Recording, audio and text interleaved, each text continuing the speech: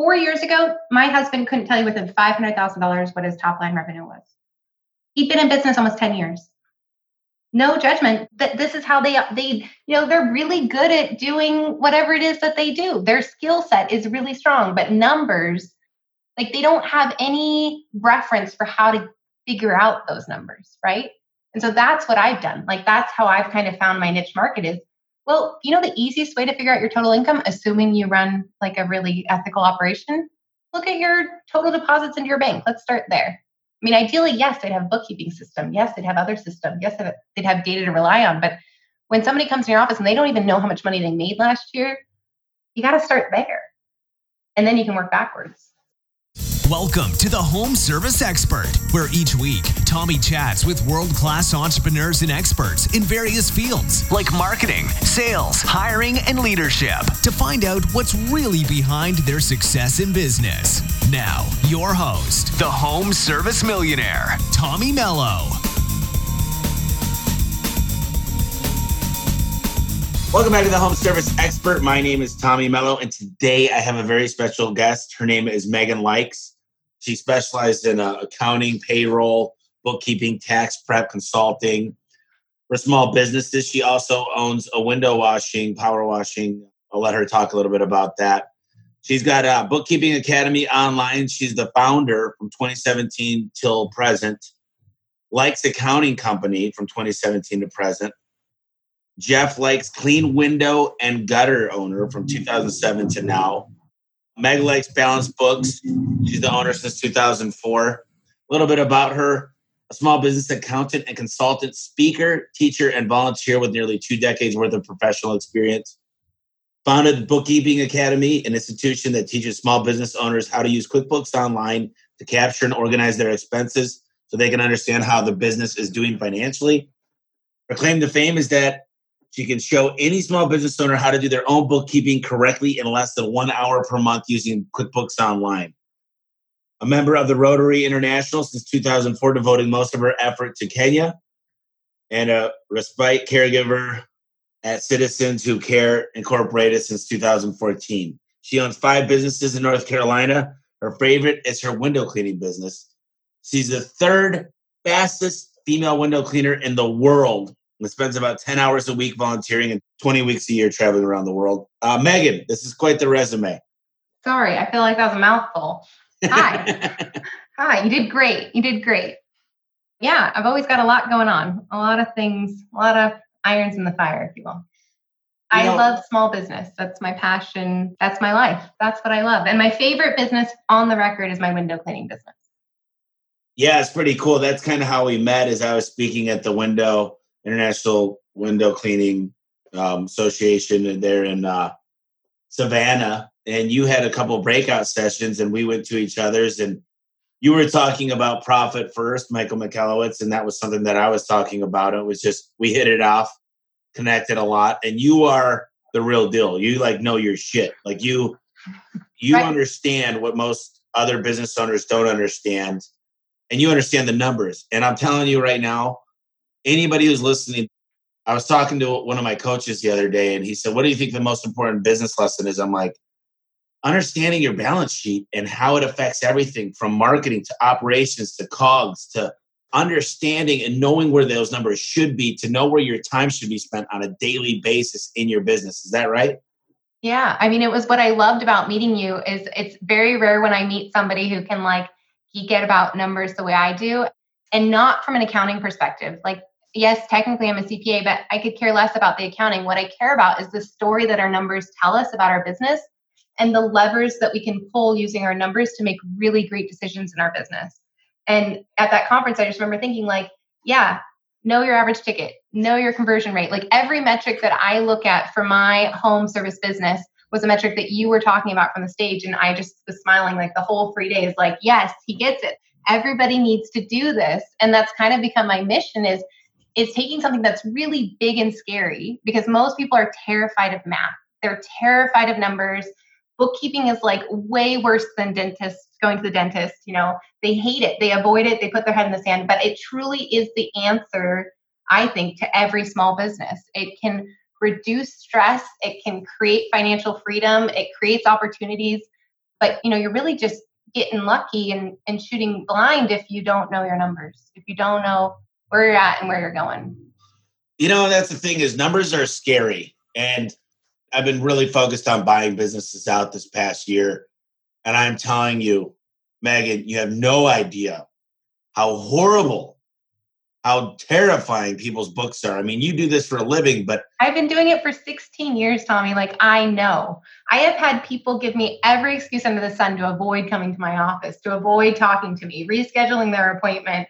I mean, they are like hiding under the covers from their numbers every day. Oh, they don't go into their bank. They don't look at their credit card bills. So I had a guy come in here. He wants to sell to me in Portland. And he's like, yeah, I don't deal with that. My wife deals with all of it. I go, you don't know what you pay for this. You don't know what your payroll is. You don't know what your net is a year. Well, no, I know we're comfortable. And I understand there's times that I avoided looking in the bank. And the weird reality is when you start focusing, we have a certain amount of focus per day. People say I work 14 hours. You probably worked a half hour of true getting real stuff done out of that 14 hours. So what I think the balance sheet, the P&L, the income statement, and my top 5 KPIs do for me is it says, where does my time need to be spent? There's 2 levers that I feel like I'm in charge of as a CEO is I need really great guys to run calls and I need a lot of customers. So those are my 2 things. Yeah. How do I recruit? How do I train? How do I retain? How do I get them oriented? First of all, I had to build a marketing funnel for text. Secondly, I need to make sure I get enough customers for these texts to stay busy.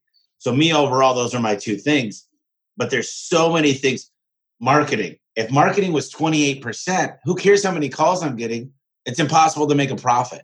So understanding these numbers are just amazing. And I'd like to hear, you're so busy. All these businesses, you travel, you donate your time to charity. Tell me about kind of where you came from and what your ideas are today and where you're going. I don't know. I still struggle. What do I want to be when I grow up? It could be anything. I want to be a dog walker, a barista. No, just kidding. So when I was growing up, I grew up in a pretty conservative rural area in Central California, and I wanted to be an arguer. Since the age of 5, I told everybody I was going to be an arguer. That was going to be my job. And the reality is the grown-up version of that is an attorney. I wanted to be an attorney.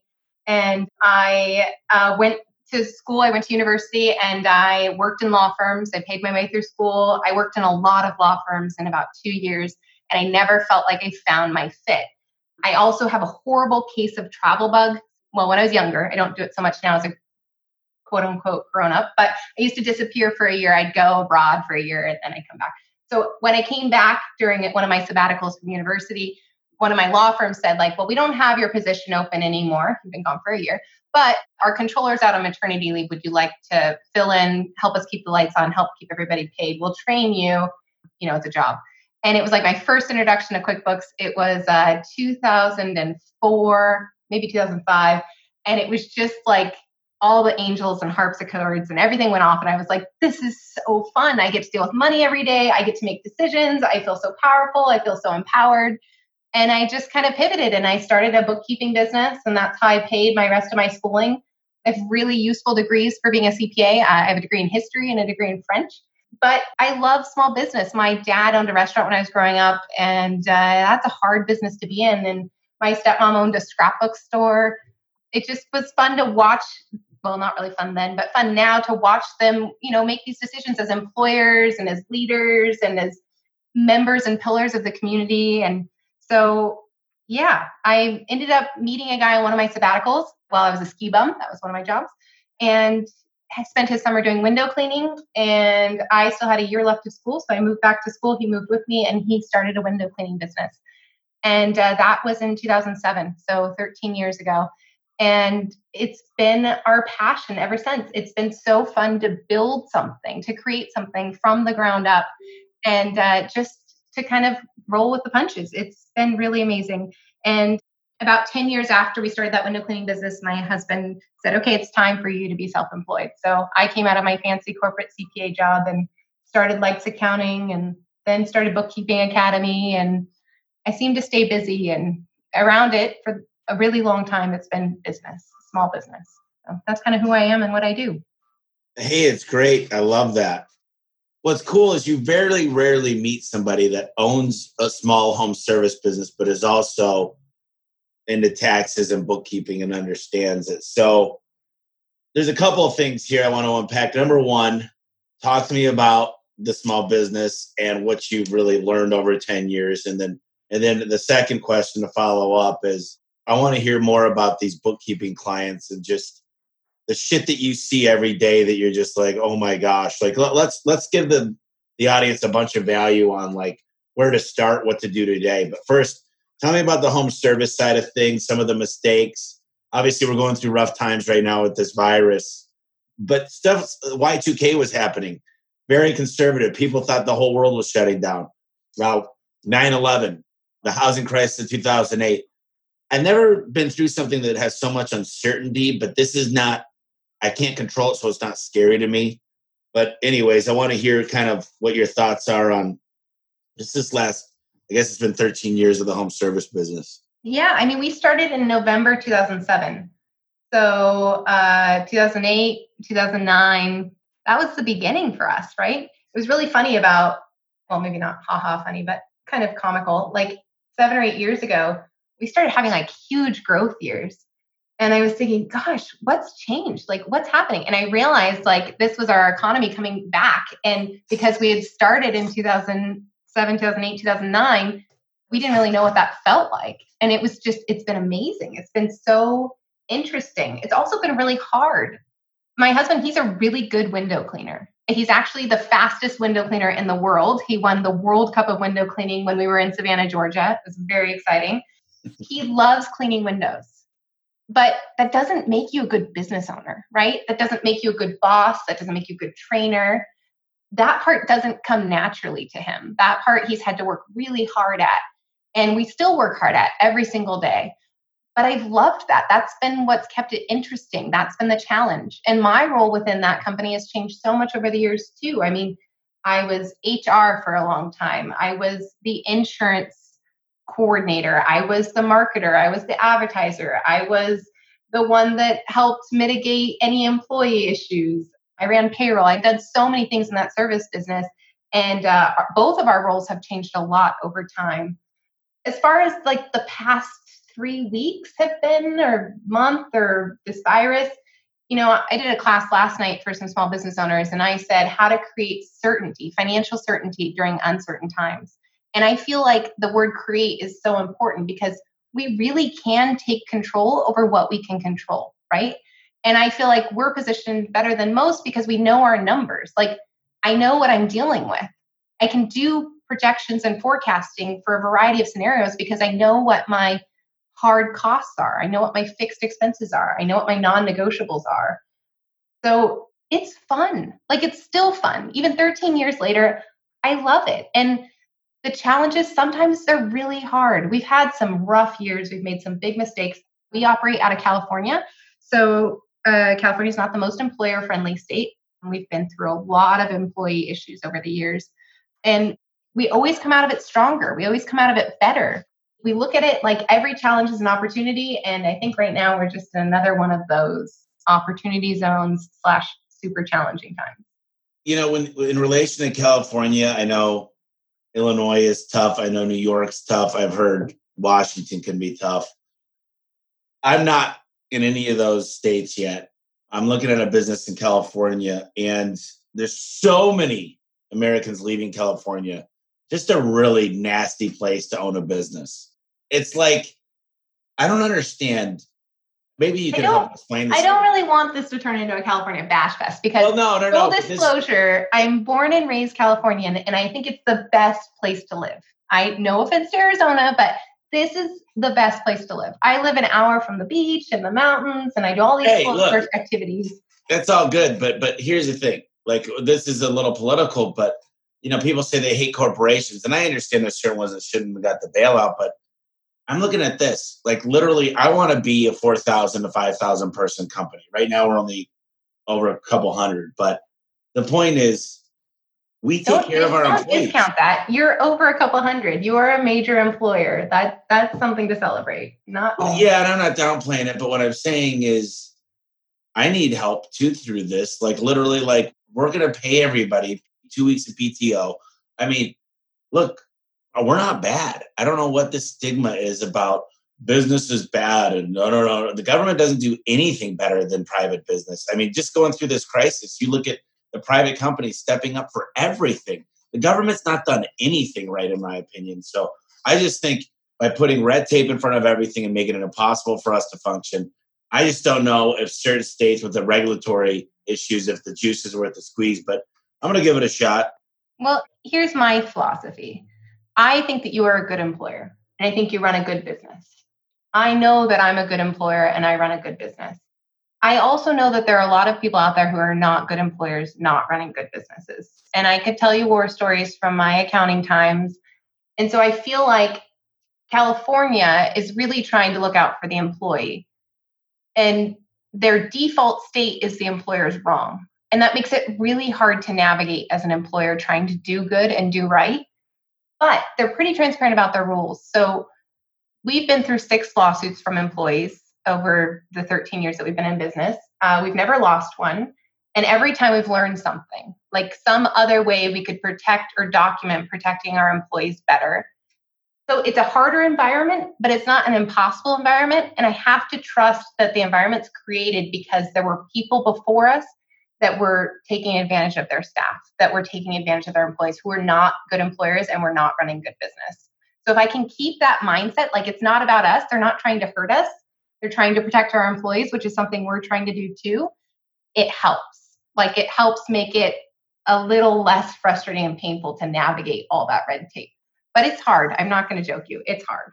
Well, that's fair enough. And I completely agree with that sentiment. The only thing I would say is my first job was when I was 12. So I've been an employer about 50-50, maybe a little less than that or more than that. But the point is, I think most of the employees that have a hard time have never been an employer. Most businesses fail. I mean, if you make it past the 5th year, you're in the single-digit percentiles. That it's not easy. You lose friends, you lose relationships. The people that are listening that are business owners, and we get roughly 20,000 downloads a month. So a lot of people are going to listen to this. You've done a great job. You're doing a great job. And you shouldn't be penalized for success. That's not going to motivate anybody to grow. And I think unions existed for a reason. I mean, have you seen that show, The Men Who Made America? No, I'm sorry. It's this history show, but it talks about Carnegie. Is it like the Rockefellers? The Rockefeller, Carnegie. Yes. Yeah. Their story is so inspiring.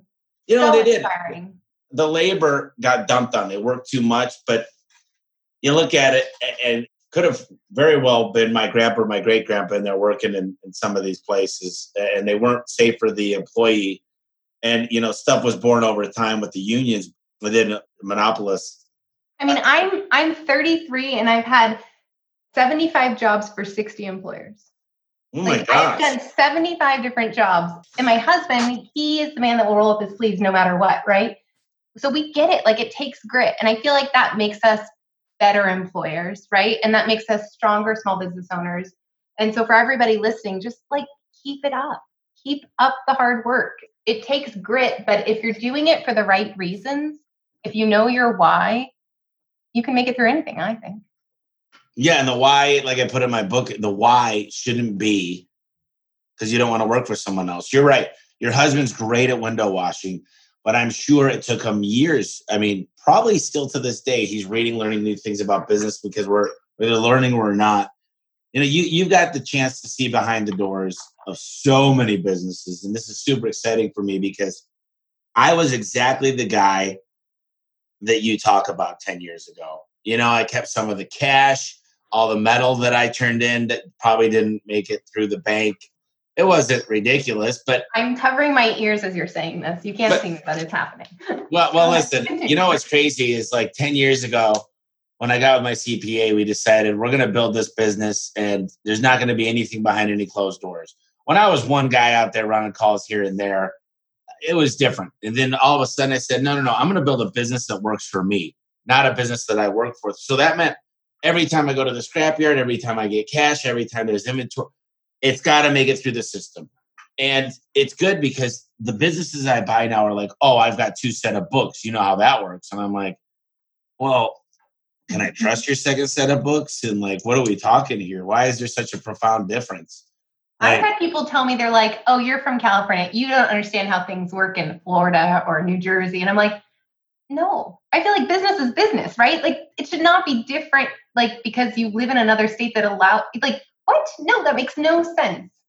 I agree. I don't even know what it is about myself back in the day that just I wanted to refrain from dealing with it. And now you talk a lot about profit first and Michael Michalowicz, which I want to dive into as well. But talk to me a little bit about just what you see out there and just what in the mindset, where is the paradigm that says, I don't want to look at money. I don't want to know my business is healthy. I don't want to know my EBITDA. I don't want to know my cost of marketing. I don't understand my COGS. What happens with small business owners that causes this? It's like going, like you said, to the dentist. Well, they're afraid.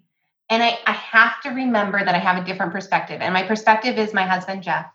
He didn't go to college. He barely graduated high school. He grew up wanting to be a professional skateboarder. And there's absolutely nothing wrong with that. But the reality is he doesn't have any confidence as a business owner because he was afraid of money, right? He didn't know how to manage money. He didn't know how to do math. He thought it was big and scary math. And I think that that's true for everybody. I have so many clients to this day who have a lot of anxiety around money. Maybe it's because they were audited at some point. Maybe it's because they had a controlling spouse. Maybe it was because they came from a household that, was really in debt or went through bankruptcy. We never know what people's stories are, like how they're coming to the table. But the fear usually has to do with confidence. And so what I have done, what I've figured out how to do is how can I empower these small business owners to not be afraid of it anymore? Like, how can I give them enough information that they can start building confidence, right? And how can I make it accessible? Like, I don't want it to be scary. I do not believe in my hourly rate is $300 an hour. I don't believe in charging them extra money just so that I can keep making money, right? Like, my goal is I want them to be successful. So I'm going to give them all the secrets that they need to be successful. And then we get karma points, right? Like then they are going to employ more people and they're going to help the schools and they're going to help the community. And this is not hard. Bookkeeping is not hard. Understanding how much money you're making or how much money you're going to make should not be complicated. Getting a handle on your expenses should not be scary.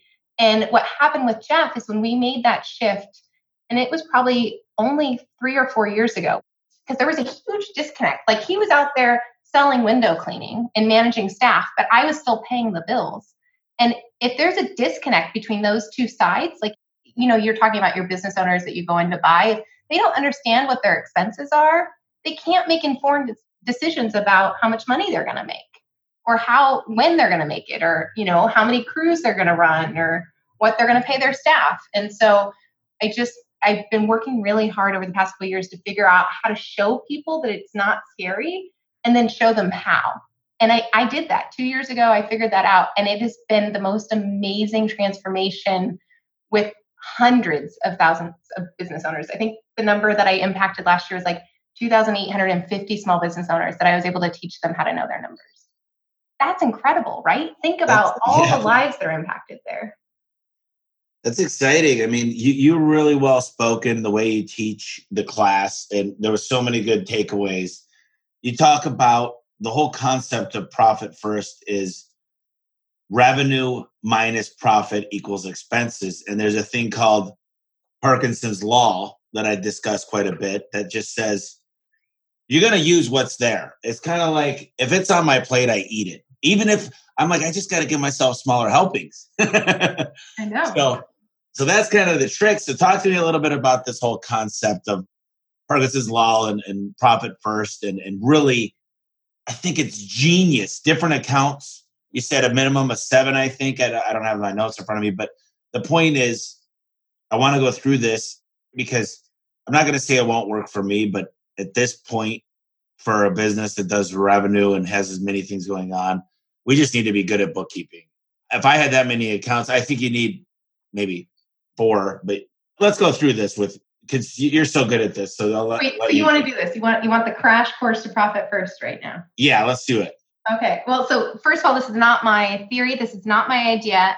I actually was given the Profit First book by Mike Michalowicz at an accounting conference. And Mike doesn't know this. Mike and I have actually never met.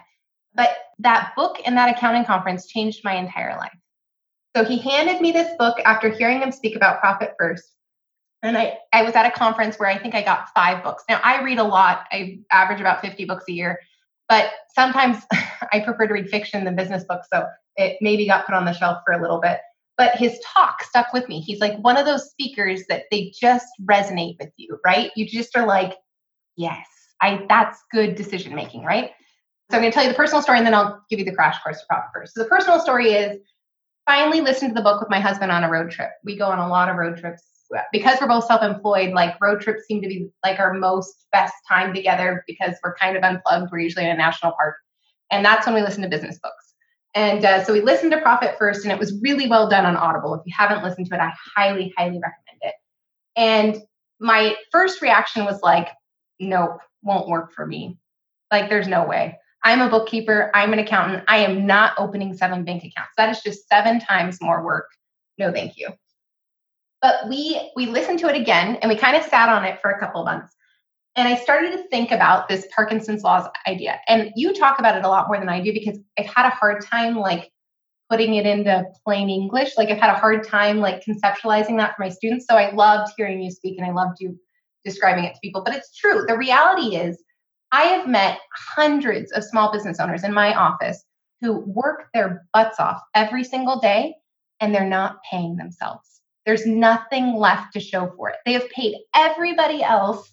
They have paid all the things. And when I do their tax return and I say, you made this much money last year, they call me a liar because they don't have it in the bank anymore. It's not there any longer, right? And so I started thinking about that. And I started thinking about our window cleaning business. We'd been running a good operation, right? We had been doing everything right. You talk about you 10 years ago. I lied to my husband. I don't do that very often, but I told him he would go to jail if any cash ended up in his pocket. Like the police would come and take him to jail. And he believed me. Like I put the fear into him that he could not hide cash. Now, I'm a CPA in the state of California, so we have to do everything squeaky clean. And I feel like I'm a good person. Like ethically, we got to do everything squeaky clean. But I started thinking about our window cleaning business and how we were working really hard, but I didn't think we were making as much money as we should. And so I thought, well, maybe it's worth a shot. Maybe like this Profit First thing, maybe what can it hurt, right? So we love our bank. We bank at a local bank that we can see from my office window. And so we went in and I was like, I felt so silly. I was like, I need to open this many accounts and I need you to name them this. Banks, they love opening bank accounts. They thought it was great. They're like, yeah, sure, no problem. We got you. No worries. And that first week, when we could actually see the cash like accruing in a bank account, because the main goal of Profit First is you separate your income from your expenses. So you cannot spend any money unconsciously using the Profit First method. And I think that's why it works so well, because psychologically, you have to physically move your hard-earned cash in order to be able to spend it. There's like no hands reaching into your bank account anymore. And when there's no hands reaching into your bank account anymore, the coolest thing happens. Cash starts accumulating. Like income starts piling up. And then psychologically, there's this shift where you're like, I worked my butt off for that money. I am not going to spend it frivolously. I'm not going to let it just filter through my fingers, which is, I think, what you talk about when you talk about Parkinson's law. If we manage our businesses based on our bank account balance, then we just spend whatever's in the bank, right? But if you have to physically transfer money in order to be able to spend it, there's this like visceral gut reaction that happens that's like, oh, heck no, wait a minute. That's not happening. Like, I'm not going to just waste that money away. I worked too hard for it. And after a couple of short months, we just started like accumulating cash. It became this really fun thing in our marriage where I'd come home from work and I'd be like, honey, can I see the bank accounts? Can I just look at them? Because we've never been able to hoard cash to that extent before. And all we did was change the psychology of our spending, which made us much more conscious of our spending. And it was amazing and miraculous. And back to the personal story, Mike Michalowicz handed me that book. We read the book. We implemented it. We loved it. I called Profit First people and I said, how do I become a Profit First professional? Because they have this license thing where you can be one. And I had a really good conversation with Mike's partner. And Mike's partner told me about the huge convention. I had never even heard of the huge convention before. And it was a window cleaning. It was a convention just for window cleaners that happened once a year. And it was going to be in Atlanta, Georgia. And that's kind of what pivoted the entire window cleaning business to be as like efficient as it is now, because that's where we found all this technology and we found a tribe of fellow window cleaners and power washers. And I think I heard a rumor that maybe we're going to have a really cool MC this year. Did I hear that? I'm supposed to be the keynote if this thing still happens, but we'll see. Well, we can cross our fingers. Anyway, so yeah, Profit First is amazing. If you haven't heard of it, I highly recommend going to get a copy or listening to it on Audible. And then don't be one of those I can't or it won't work for me or one of those naysayers. Like, give it a shot. It's not going to hurt. It's not going to hurt. So first of all, there's no one that's listening that's going to say, I like to steal cash from the IRS. Or there's no one listening that everybody has done something in their life. And in my book, I write it. It's called creative justification. For example, I get a free LiftMaster when I order a LiftMaster at a certain time of the year. They're called 267s. They come with an extra remote and a keypad.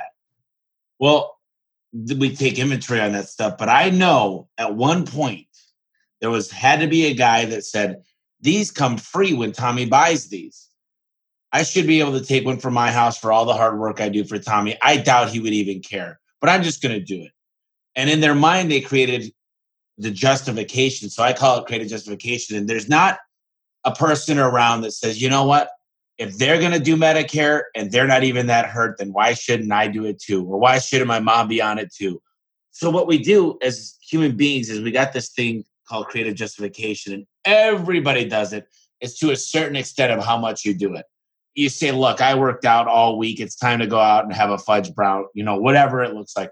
People create the justification within their minds and they condone it. So I wanted to just share that thought with you. And the gratification of what you talked about, seeing the money in the bank, you see, that's why I sell financing and credit, because you don't feel the pain as when you got to go to the ATM and pull out cash, see your balance, because that mental pain stops people from making buying decisions.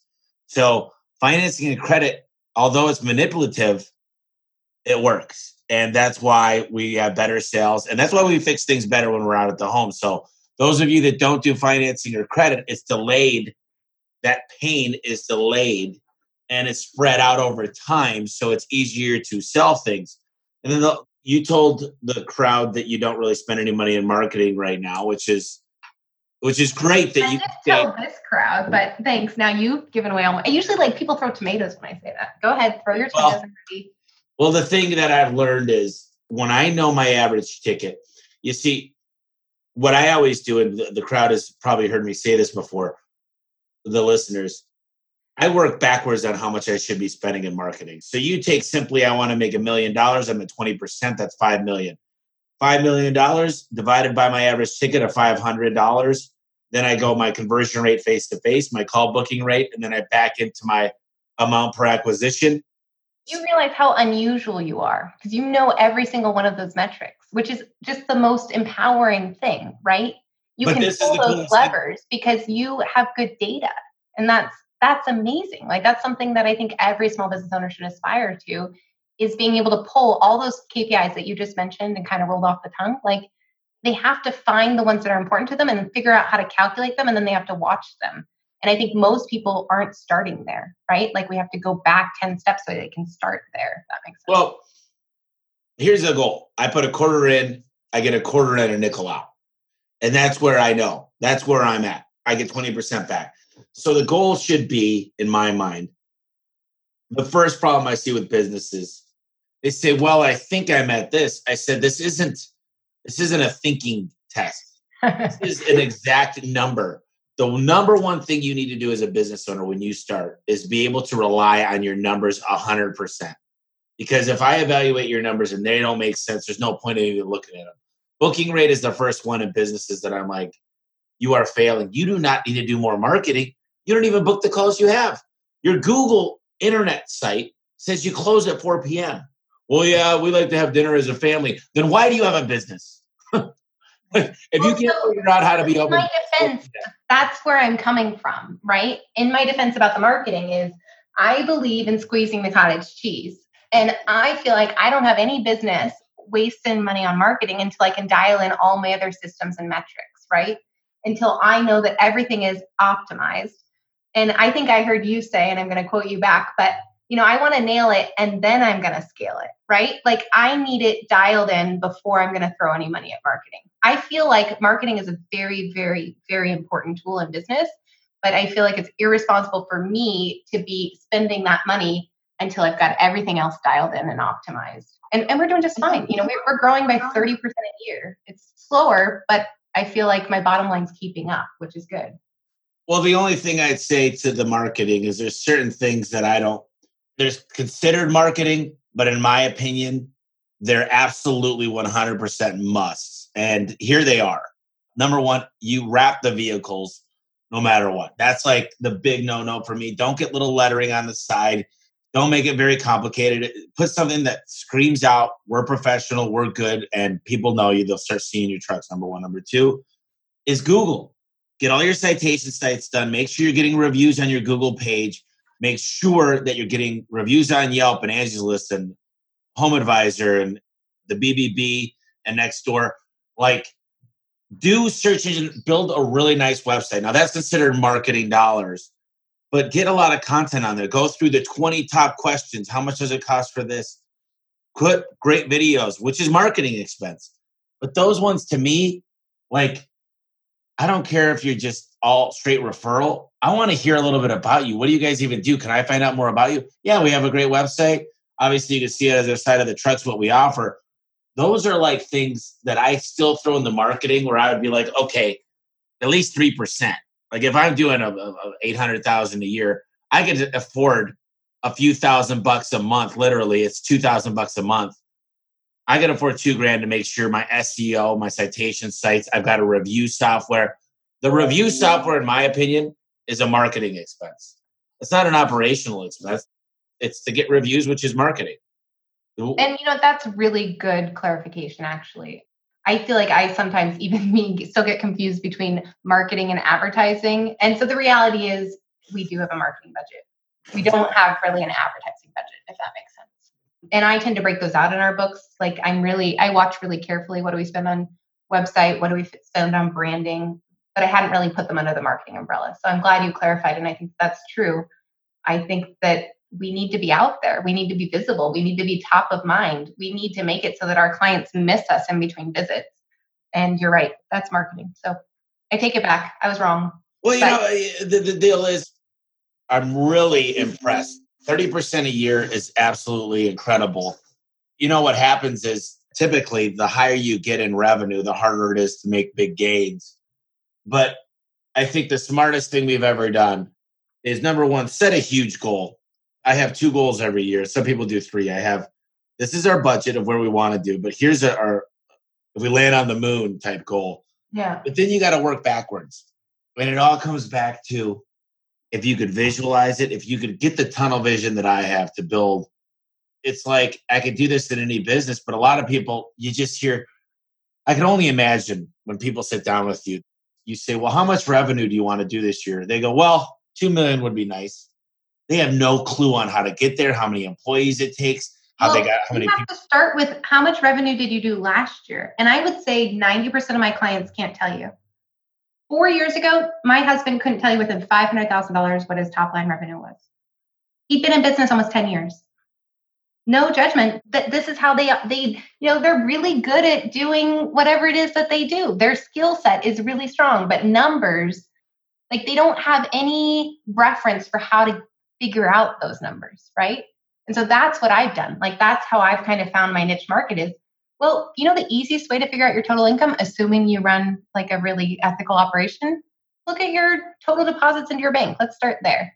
I mean, ideally, yes, they'd have a bookkeeping system. Yes, they'd have other systems. Yes, they'd have data to rely on. But when somebody comes in your office and they don't even know how much money they made last year, you got to start there.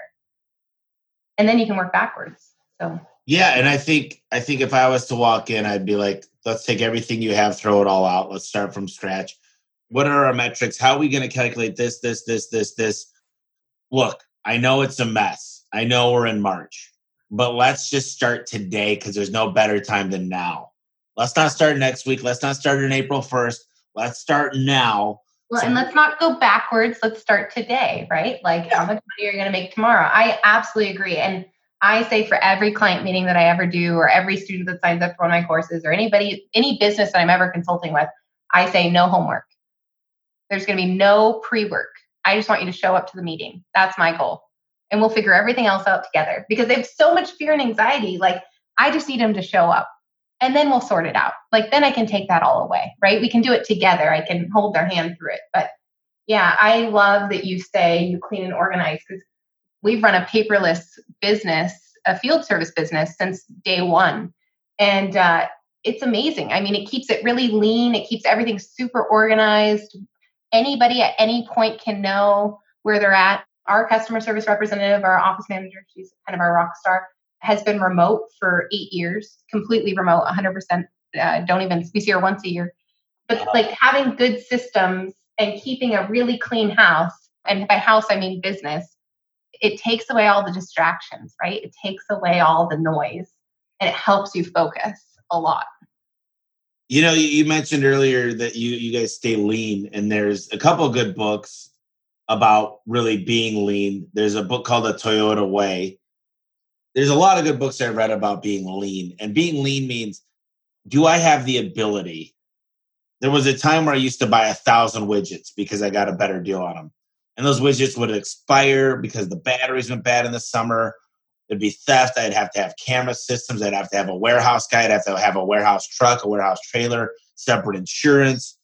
Basically, what I've learned is let my suppliers handle my inventory. Let the marketers do what they do best, although we have some in-house. I used to think, man, if I could do it for cheaper, why wouldn't I? You know, I got an offer on my building for an extra $1 million. This was 2 months after we moved in. The realtor said, hey, listen, you're going to think I'm crazy, but I've got a customer that they're 100% in. They love your building. I know you just moved in, but it's an extra $1 million. And trust me, that was like, whoa, I can make $1 million. Yeah. Like, I mean, how do you not pause at that, right? Like, oh yeah. Well, I was like, okay. And then, you know, me and Adam started talking, what's the opportunity cost? We're close to getting up to $1 million a week. Now, if I got to shift the whole business and move into another location, how much does that cost us? So we came back at a counter for $2 million more. They didn't do it. But the point was, I've realized I'm a specialist at certain things. And the more we take on, you know, our attitude used to be, well, this person could wear 10 hats. I want one person with one hat with one list of KPIs, no more than 5, and they're responsible. So you can't say, well, I'm doing all this stuff. Of course I dropped the ball on this. Like, I think that's the biggest mistake that I've carried up to the medium-sized business that I became was I said, well, we'll just put this person in charge and this person will do that too. And then there was no accountability. That's the main thing that we've created. Last year was all about accountability. This year's all about recruiting. It's about building great human beings to run the jobs, because if they're running the jobs right, conversion rates right, average tickets where it needs to be, I can spend a ton of money on marketing. And money as a percentage of marketing, I mean, if we do $100 million just for the sake of numbers, and I'm at a 10% marketing, $10 million will buy me a lot of calls. it will. You know what I mean? And that's where my mind. You're being responsible about it because you know exactly what that $10 million is going to get you, right? Like, you know that equation, you know all of the variables, and you know what your output's going to be. And I feel like the reason you know that is because you know your numbers. I don't know how many of your listeners can relate to 100 million, but take it to 100,000 then, right? Or take it to 1 million, take it to 500,000. But if you know your numbers and you can put those variables into your formulas, then why wouldn't you meet your goals? Right? Like, why wouldn't your pie in the sky, or what did you call it, land on the moon goal? Why isn't that your reality? But that all comes from data. And when I heard you say you had 3 people cleaning your data, I was drooling, like literally drooling. I would love 3 people to clean my data. My least favorite activity is data scrubbing. My office manager for Likes Accounting, for the first 2 years, she was getting a master's degree in data science. Like, data is where it's at. And for me as a small business owner, my data is mostly my numbers. They tell us everything. They tell all the stories. On the numbers, see what I like about, so we're using Power BI. So we transfer the numbers from our CRM straight into Power BI. What I love the most is I'm a visual graphic person. I like graphs. because I could see my top performer that sells the most struts or maybe a top grade window wash, and I could see the least. So I could say, hey guys, look at this. What if you did this? Here's how much money he made on this. What if I told you you could make 6 figures this year by driving with him for a week? And here's the story. This one piece of paper says everything. And then those were struts. Now, what if you were able to, every window cleaning job, to do the gutters? Now, this is the best guy at doing this. See, I have over 100 technicians, so I've got the greatest thing in the world where I can literally find the best guy at each thing. And, there's a mindset. They say, well, that's easy. All I do is give them this analogy. Would you ever go down the highway at 80 miles an hour with your emergency brake on? No, that's crazy. Well, those are like what your rollers are doing right now. They're stopping and going, and it's making everything work harder. I'm sorry, but your system's been compromised. No, it's true. And employee metrics are really interesting. That's something we've only gotten into in the past 2 years. But the idea of having transparency and being able to show our staff, the feedback they're getting, the training they're getting, where they are in the system, what our expectations are. I mean, that's really taken our leadership skills to the next level and challenged us too. But it's been really, really transformative to use metrics when it comes to people too, right? Because now they know what the game is. They know what the rules are. They know how they can win, and you're setting them up for success. It's been really, really helpful. That's absolutely right. One of the other things I see, and you work with a lot of these businesses, is the first thing they want. They said, I started a business. I've worked hard. I get to play hard. I'm buying that RV. I'm going to buy that snowmobile I've always wanted. We're going to get the big house. And the more money they make, the more debt they get into. And they just think, I've worked hard. I deserve this. All my money to grow as fast as I have has gone back into the business, minus my retirement account. I mean, literally, like I give my managers a lot of credit, right? The team that we built around us is just absolutely phenomenal. But if I was to take out every penny instead of reinvesting it, it would have stunted our growth so much. And the way that I see it is the more money that stays in here, I look at it as like a chess game. I've got all my chips. I've got the queen running around, taking my opponents, everything, because I'm putting all my chips back in. It's just like a poker game. Who has the most chips? I could bluff all I want to, because I don't know if that's the best analogy, but my point is you got to reinvest in the business. Well, I'm just going to tell you to be careful for just a second. So after we met, I called you and I said, why? Like, what is your why? Right. And I think every small business owner is going to have a different why. They're going to have a different motivator. They're going to have a different end goal.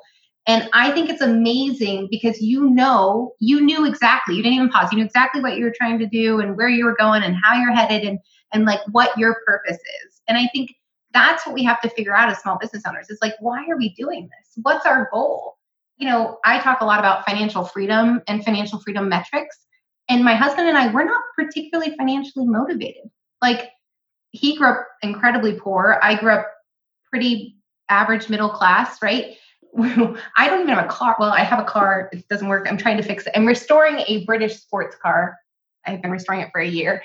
I drive a Vespa to work. Like, we have a small house. Like, we don't buy into like that consumerism, right? But for us, financial freedom means a lifestyle. And our lifestyle means that we travel a lot and that we have a lot of wonderful experiences, right?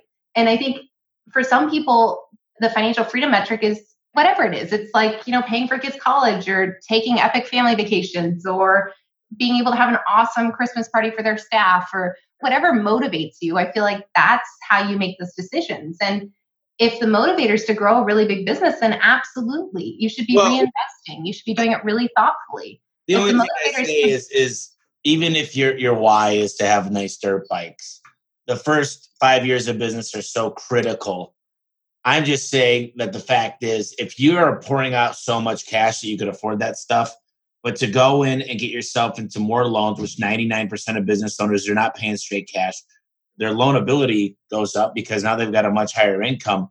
And I talked to this guy, he's got a couple $100 million business, and he goes, Tommy, the best things I could invest in, way better than the stock market, way better than anything else, is businesses that I know how to, like the home service industry. Like, you can't beat when you can pour money back in, because I know if I pour $1 in, I could get more out. I'm investing in myself. And the only thing I say is, tell me if I'm wrong, Meaghan, but the main goal of financial freedom, whether it's lifestyle, money, whatever it might be, is that you don't have to show up there to work every single day. It's called being rich versus having wealth. Wealth means when I'm sleeping, I'm making money. Wealth means that if I'm not in the office the next month, there's still money going into my bank account.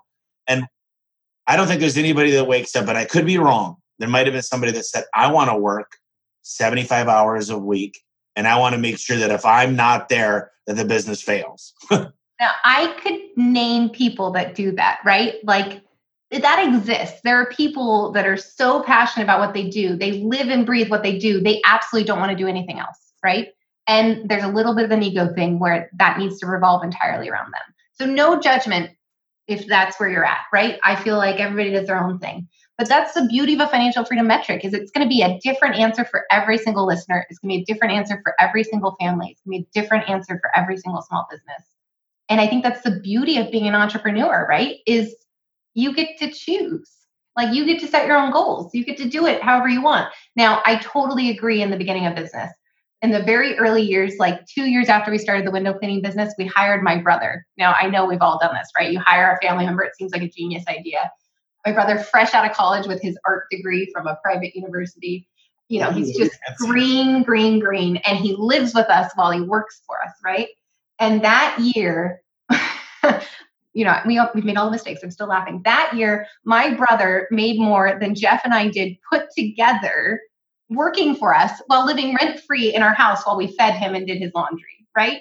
Like, that doesn't make sense. But what we were doing was we were investing in our systems. We were investing in a training program. We were investing in how to make a manager position. We were investing in marketing. Once you fill up your schedule because you have enough technicians and they're well trained, so it was a learning year. We still joke about it. We love my brother. We still have a really good relationship, but yeah, you've got to invest. And sometimes as a business owner, a lot of times it's going to come from you, right? Either you leave those profits in or you take them out, but the choice is yours and you're going to have to invest. I think that there's so many things we could take out of this. I'll tell you this. I got a guy that came on about a year ago, and his name's Ross, and he's in our financial department. And he came from a $420 million company where he was the controller. He came in, and he's been where I want to go, which was smart to hire somebody. I'm not this guy that says, I'm just going to train somebody. And there's certain key roles, and one of them is your books. And to know, we have what's called a financial quick check. It's in my book. It's every Friday where we go over and we dig deep into the numbers into each and every market. We look at our P&L. We look at how much money's in the bank, how much we paid off to certain things, how much our enterprise bill is.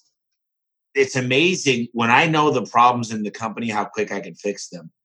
And the hard part is most people don't want to hear the problems, right? I think people don't want to hear bad news. It's enough to have to go to work and get yelled at by your employees and have a customer. And that's what your business looks like right now. That's not mine. I love my life. But that at one point it was chaos. And my point about this whole thing is that you got to look it dead in the eyes and you got to say, this is a huge hole in the ship. I always say if my boat was sinking, first thing you do is find the big hole and patch it. And I'm telling you what, if you were to sit down with Meaghan, it's not that hard. Listen, by the way, all disclaimers, Meaghan's not paying me if you want to use her. I think she's great at what she does. But the fact is, you need to find someone that can look deep into the books and point out and say, dude, your payroll is 60% of your revenue. Your overtime is out of control. There's so many things that you uncover when you flip these rocks over. And it's like, let's put it this way. If you keep going down the road, you're going and expecting things to change. It's not going to. So I love finding out. I found out some crazy things about a month ago. We were paying for this extra insurance and all this stuff. It was like we found all this money that was being spent. And I don't know how we uncovered it or what happened, or it was like in a credit card on an Amex or auto pay or something. And I was really upset the first 5 minutes. And then I said, you know what? We fixed it. And that's free money. That's newfound money now, right? Absolutely. And I give a talk. It's my favorite talk. It's like, expense saving hacks, like how to save tens of thousands of dollars in your business in 1 hour, I feel like the only way you can do it is if you do that financial health check, right? And you have to do it regularly, and you have to be able to rely on the data that you're looking at. But once you do, you can get back control and you can start making informed decisions. Like you can create certainty when it feels like there is no certainty, because you can rely on your data and you can use that data to move forward. And we all have to start somewhere. So maybe you're not starting with clean books. Maybe you don't have a bookkeeper. Maybe you know your numbers once a year when your tax guy tells you what they are. But you have to start somewhere. Start with one metric. Like, Tommy, if you could choose one metric, what would it be? Your booking rate? Is that what you choose? Oh, man. Oh, God. One? You only get one. You only get one. Yeah, actually, I guess it would be the number one problem I see in all the companies. The huge one is their call booking rate. And that call, if your average ticket's $700, you missed 3 calls, you lost $2,100 that day for the girl or the guy that you're paying $13, $14 for. So you pay your text rate, but you pay this other person $12, $14. They don't book 6 calls that day with an average ticket of $700. That's $4,200 down the drain. And you're mad at the technician for walking away with a $200 ticket when you actually just lost $4,200 because you didn't train your CSR to do her job right. Yeah. Anyways, that would be mine. My metric, I would say average ticket. So it's funny. If you take both of our metrics, I feel like that's all you need. Average ticket, booking rate, start there, right? And then go forward. But the biggest mistake is, for some reason, there's not as much pain when I say we didn't book, we booked 7 out of 10. But then when I hear the pain of a guy that, let's say our average ticket average is $700 for the company, and I had a guy at $300 that day, I'm pissed. I'm going, dude, you were $400 less on every one of your calls. But yet I lost, let's just say it's 100 calls and I lost 30 because I'm at 70%. 7 out of 10 doesn't the same. But you see what I'm saying? The pain of not booking a call is not the same as leaving money on the table when you're at the customer's house for some reason. So in my mind, it's just as strong. In my mind, it's like, whoa, holy cow. We had someone call us up because our marketing's working and we didn't book it. Yeah, we couldn't even get out to their house. That's important. I mean, I just love talking to people that get it. I know. I distinctly remember meeting you and I was like, I want to be your friend. We think the same. Let's hang out. It's fun to geek out about business, and it's fun when you know the game, right? Like when you know that it doesn't matter your industry, it doesn't matter which home service you have, you can find commonalities and we can help each other. And we can kick ideas around and it makes it fun. Absolutely. So let's just talk about a few more things, then I'll wrap us up. So as far as you're concerned, when you bring on a new client, what does that first month look like usually? What is your onboarding process? What are some of the things you go through with that? For bookkeeping? Are you taking on any clients? I mean, how does that look? So for Likes Accounting, yes, we're taking on bookkeeping clients. We are not taking on tax clients. I'm a small business too, a little less than 3 years old. I've been through 3 different business plans. I've hit capacity every single year. I've scaled each direction and now we're like new game. So no more tax clients is the current new game, except for the ones I have, which I love dearly and I promise to keep forever. But for bookkeeping, how that usually works is you book a call and you come as you are. And we just talk about your business and we talk about what you feel like your stress points are, what are your pain points. And then we start giving you some information, right? We start getting you some data about your business. And then we can start making informed decisions together. And the beauty of that is you essentially get like an accounting team, an entire accounting team for your small business that's rooting for you at a fraction of the price. And I own a small home service business. I always tell people, like, I'm sorry I can't turn off my CPA brain, but I also can't turn off my Jeff Likes Clean Windows brain. It's the same brain. So you get both. And yeah, that's how that works. Yeah, I love it. I think it's incredible. And I love the fact just you're passionate. I think people ask me the number one thing of a business owner, and hands down, and Meaghan, I've coached a lot of people. And when I don't hear them light up about their business, I'm always like, man, I don't need to work with anybody. In the back of my mind, and I try not to just push people away that want help. But I'm like, God, this is so much work for you. Why did you even start this? Like for me, I used to do garage doors. Now I'm a technology company that just happens to do garage doors. Right. I'm never in a garage anymore. I consider us the most advanced technology company in the home service space. It's data driven. Right. Data is what gives me my output. It's input the data and output is my decision making, right? But here's my theory. When you're coaching these people and you don't see their eyes light up or you don't hear the passion in their voice, help them find their passion because they had to have started it for a reason. And I feel like what happens with small businesses is they get away from their reason, right? They lost their why. And if you can help them find their why again, then they'll be successful. But when I have clients come into my office and I don't see the passion, I don't see their eyes light up, it seems to be money driven, I say, I think you should try again. Like, I think you need to try something else. And I'm not afraid to say it because the reality is being a small business owner is hard and it takes everything you've got. And if you aren't all in, it's never going to work. It's always going to be hard. But if you're all in, you're going to find the joy, you're going to find the passion, you're going to find the pleasure. I mean, it can be fun. It's not always going to be fun. You know this. We all know this. It's not always rainbows and kitty cats, but it can be fun if you're following your passion, if you're following your why, if you're why driven. Absolutely. What's this Bookkeeping Academy all about? The Bookkeeping Academy came out of those first few months with Likes accounting when I hit capacity. Like, I had no idea what the market, I mean, I'd done the research. I did the business plan. I left my fancy CPA job. I felt like I knew what the opportunity was in my market, but I completely underestimated it. And I was getting dozens of calls a day. I think I onboarded 200 new clients in like the first 2 weeks. I mean, it was just insane. And when I hit capacity in the first 3 months, I'd already made I was supposed to be a one-woman show and I was just going to have this little shingle out and do taxes. And I had already hired, 4 staff in those first 3 months. And now I was like a manager and a leader and I was building all these systems from scratch and I had all these clients and it was just a mess.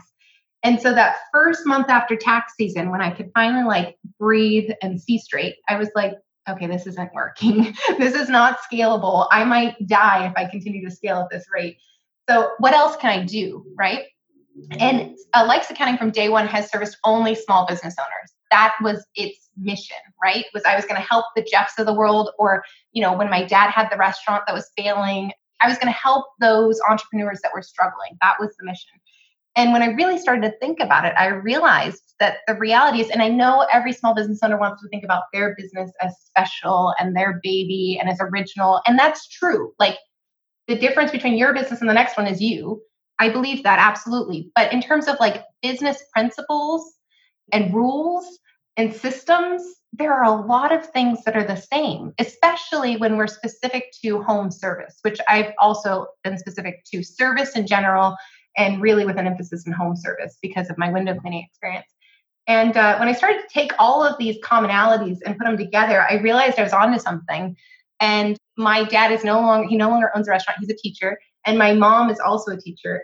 She's a curriculum designer. So she teaches teachers how to teach more efficiently. I just use the word teach a lot. Sorry. But she helped me figure out how to take all these things I'd learned from all these small business owners over the past, at that point, it was 13, 14 years, and put them together into a curriculum. And then I could start teaching, now me as one person, instead of teaching one-on-one in my office, helping one small business owner through their problem, now I could teach 30. And then after we were teaching 30 at a time, we kind of scaled it. And then it was 100. And then it was 200. And the idea was I could find principles that would apply in any home service business, and they could have their own takeaway that they could implement right away to make a difference and make a financial impact for their business and their family. And so that's how Bookkeeping Academy started. And unfortunately, I know it's not sexy, I know it's not fun, but the root of it all is bookkeeping. The root of it all is data. And I don't particularly care if you hire me to do your bookkeeping or you do your own. My preference is usually that you start doing your own because you feel that spending, you're forced to look at that balance sheet that you're talking about. I want you to at least try and start doing it your own so that you have an understanding and appreciation. But at the root of all, why it's called Bookkeeping Academy is because it totally is dependent on knowing your numbers, knowing your finances. Yep. I mean, that's what I think the number one thing And it's the least thing that I like, even though I've got a master's degree in business, which was accounting and financing and all the crap. And I actually like it, but I didn't like that I was studying annual reports of public traded companies. And now, the sad part is if I went back and did the program again or get another master's degree, which I've debated, I think I'll be way more engaged now that I understand how it applies to my life. If it wasn't applicable before, and now I'm making more investments, I'm well versed in the stock market. I check the Dow Jones 10 times a day. I'm a different person than I was. And I kind of think before you go to school, you should go live a little bit and understand how this stuff applies to your life. Yeah. I mean, I think you're better qualified. I don't have a master's degree. I don't have an MBA. And I've always thought, I wonder what would happen if I went back and did that. It'd probably be annoying, I'd be like, no, but in real life, this is where we're at. In the real world, this is what happens. Yeah. But what I loved about your passion, not only for numbers, but is how you're really good at sales and you're really good at sales systems and you're really good at marketing. And I can tell when you speak, your eyes light up and you happen to also be good at math. So it's kind of fun because we all have our things, right? We all have our passions. And as business owners, we can build things around that. So you can build a garage door repair company around technology and be really good at that technology, have really good data, really good systems. It's awesome. It's all about having fun, and that's what it's all about. So if someone wants to get a hold of you, Meaghan, what's the best couple of ways to reach out? I put together a little website, likesaccounting.com/Tommy. I put together some links for you guys on that website. And on the website, there's a tax savings guide. So we're doing this during tax time. So 6 tax saving strategies for small businesses is there. I've got a 15-minute consult that I put together. So I'm happy for any listeners to take a quick review, 15 minutes at your QuickBooks file or at your bookkeeping file or to talk about your pain points. So there's a link to my calendar there. And I have a group, an accountability group that meets monthly. And we do one business lesson a month. And then we do just accountability check-ins to make sure we're not getting behind on our numbers. And we have somebody that's making sure that you've got a coach. I've had to be really careful about my one-on-one time. Even though I scaled to a team of 10, I need to be careful about the one-on-one time. So this group coaching has been really fun and really great. And we geek out about numbers, business numbers. That's it. Yeah. So that's probably the best way. likesaccounting.com/Tommy. Cool. Well, that's going to be great. I always ask every person, what's the top 3 books that you'd recommend? Profit First is probably one of them. Yeah, it should be. 4-Hour Workweek. I freaking loved that. We listened to that on a road trip in Iceland and it was amazing. 1 Minute Manager. Really I know it's an old one, but it's a good one, right? It's a good one. It applies every single day to my life, my husband's life. Yeah. Can I give you one more? Yes, please. Finding Your Why. Is that the Simon Sinek? Yeah. So I think his first one is Start with Why, and then his second one is Finding Your Why. And I really feel like you have to be a purpose-driven business. Until you know your purpose, it's just harder. And that really helped me kind of create a framework for how I was going to operate. And we run 5 businesses and each of them has their own why, right? They each have their own part that they contribute to our lives. So I love it. Well, finally, there's a lot. I mean, I feel like me and you could go for 10 hours on this stuff. It's just fun. The thing is I give everything I know on this podcast. Every time I'm switching something or doing anything, I mention it. I don't care that my competitors listen and they know. It's look, we're elevating the whole industry and hopefully the whole home service space. And I'm not afraid to charge customers a good amount of money. I don't plan on being the cheapest. And I see people say I got it done cheaper because I ordered it off Amazon. And I'm like, good. If that's your prerogative. Yeah, you do you. No judgment. You do what's best for you. And I agree. No secrets. We're all in this to help each other. I'm as transparent as I can possibly be. Some people are like, doesn't your husband get annoyed that you're constantly bashing him? I'm like, no, because he's the guy. He is your typical small business owner, right? It's so stereotypical. He's probably worse at math than most people. And he still to this day doesn't use a computer. His entire business has been run on tablets and cell phones. But no secrets. totally transparent, and I'm super passionate about helping other people succeed and doing it however they want to do it. And I think you are too, which is why I love talking with you. Well, the best way to describe it is simple. As I tell people, this is my claim to fame. I say this all the time, but there's so many diets out there. There's so many special George Foremans and these special slicers and dicers and juicers. And people are looking for this fountain of youth and how do I get in shape? And I'm like, what if I told you work out, half an hour cardio, half an hour weights each day and be intense about it. Drink way more water, quit drinking alcohol and smoking cigarettes so much, and get a good night's sleep. And hey, by the way, here's some supplements that I'd be taking. Just do that and eat properly, and you're going to be in the best shape of your life in 120 days. Do you know that 9.5 out of 10 will never do that? And when you tell them how to run a business, start measuring your numbers, start setting goals, start adjusting your numbers properly and running off of percentages instead of running off of what you think, and let the numbers dictate the output. They don't do it. They don't do it. And I'm sitting here as proof that it works. But they say, you know what? It's the same people that say, well, I'm just unhappy because I'm getting fat. Well, when was the last time you worked out? When was the last time you drank a big glass of water? When was the last time you got a good night's sleep? You know what I mean? Yeah. Well, and then with small business owners, it's so often like, I can't, or so-and-so's doing this thing, or sometimes I have a hard time working with small business owners who don't want to be transparent, who don't want to share with others. And I'm like, all you can control is being the best you. Like, you can't worry about your competitors. I have no energy to think about what other people around me are doing because I am so focused on doing the best I can with my team, with my community, with my family, right? Like, that's what I can control. I can't control what these outside things are doing or how they're happening. And when small business owners, like, I feel like you just gotta try, give it a shot, fail. Just give it your all, I think. I agree. So I'll give you kind of this last few minutes to kind of close out and give the audience maybe your last final thoughts. It could be about anything you want. Okay. Well, here's the thing. Tommy and I talked a lot about knowing your numbers and your data, and it's probably feeling a little overwhelming. Like, I don't even know where to start. And that's normal. That's like a really normal sensation if you're a little behind, if you're a little disorganized, if you've had your head in the sand. All of those are normal feelings. And I want you to know that you can change it. You can drink the glass of water. You can go work out. You can do the advice that Tommy's telling you. And I'm here to help. Like, I've been building this online learning platform for 2 years for you.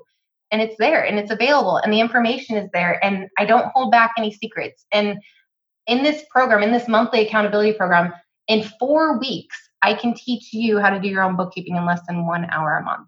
And I mean that for real. I've cut out all the fluff, all the crap, all the accounting jargon. We're not going to talk about journal entries and depreciation. I'm not going to scare you. I built it for you because you don't have that much time. I know you don't like it, but it's necessary and you can't avoid it forever. And if it's not my class, if it's something else, if it's YouTube or whatever, but you need to start today. You need to choose a metric to start measuring. You need to start looking at your numbers. And I promise you, once you do, you will feel better. You won't feel worse. You will get breathing room. You will find certainty, even when things feel really uncertain, because your numbers tell a story. And once you know the story, even if it's not pretty, you can start fixing it. You can start changing it. So there's hope, and I'd love to help. And I'm so grateful to Tommy that he's got an awesome brain and he's here to help too. So yeah, you're not alone, and just start somewhere. That is great advice. Meaghan, you are an awesome person that I plan on hanging out with a lot in the future. So thank you for coming on today. And we're going to do this again soon because I think this felt like 15 minutes. So yeah, I could seriously do this all day. But I mean, I kind of knew that the first day I met you. I was like, no, that guy, we're going to be friends. We're going to hang out. So I'm looking forward to it. Absolutely. Well, appreciate you being on. Yeah. Thank you, Tommy.